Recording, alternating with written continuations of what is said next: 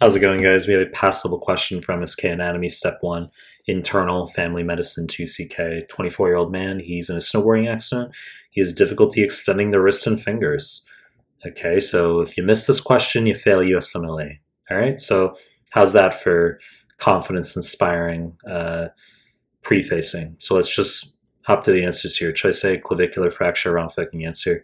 For the sake of USMLE, it's not associated with any specific nerve injury. Okay?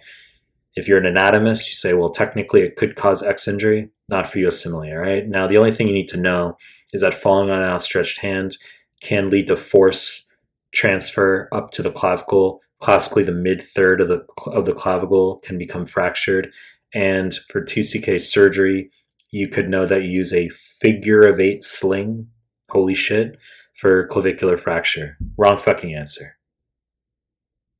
Choice B, mid-shaft fracture of humerus, correct answer. So this is very buzzy for radial nerve injury. And we clearly have wrist drop here, an ability to extend the fingers. So we're handing you the diagnosis here. Now, even though I know some of you are discontent, you think this clip is too easy, there are some of you who didn't know the answer here. So we have to check off the box, not make this ultra fancy. So mid-shaft fracture of the humerus. This is what USMLE wants for radial nerve injury. Can also be things like Saturday night palsy. That's a colloquialism where someone falls asleep with their arms over the back of a chair, and it can also cause radial nerve neuropraxia, okay, so reversible radial nerve injury. And they can also have fracture at the radial groove, which sounds obvious, but I've seen that in an NBME question as well. So best extensors is the mnemonic for radial nerve. So B, brachioradialis, E, extensors, S, supinator. So because you can't supinate, you will be pronated. I didn't mention it here, but you'll be pronated with a wrist drop.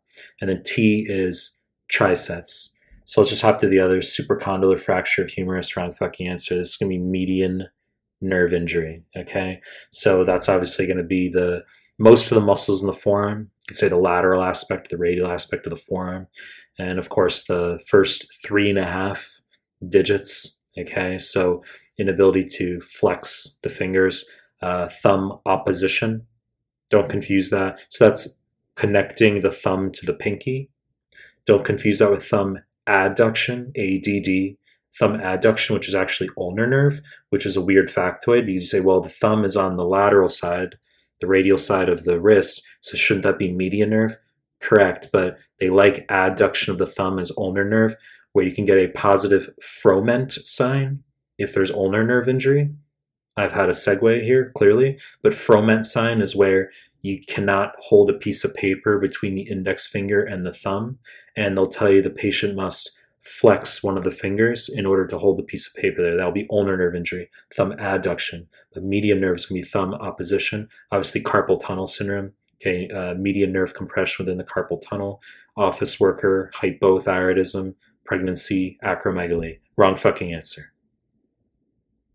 Choice D, surgical neck of humerus fracture, wrong fucking answer. Axillary or axillary nerve injury. Okay, so they might just say patient cannot abduct the shoulder. They can say there's decreased sensation over the lateral shoulder. It's pretty easy. Okay, so as I said, it's passable stuff. We're just connecting simply what type of fracture goes to what type of nerve injury here. Finally, upper brachial plexus injury, wrong fucking answer. It's going to be Herb Duchenne palsy. It's going to be Waiter's tip, where the kid is going to have an extended arm that is pronated, and that is C5, C6 injury. It can be breech deliveries in a neonate.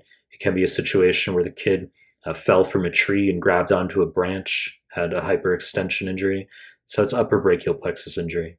Not to be confused with Klumpke palsy, okay? So Herb Duchenne with Klumpke. Klumpke is going to be lower brachial plexus injury, so C8 to T1, and that's going to be a clenched hand. Wrong fucking answer. You know the deal. I'm going to make more content. If you like my stuff, subscribe my channel. Appreciate your time. That's it.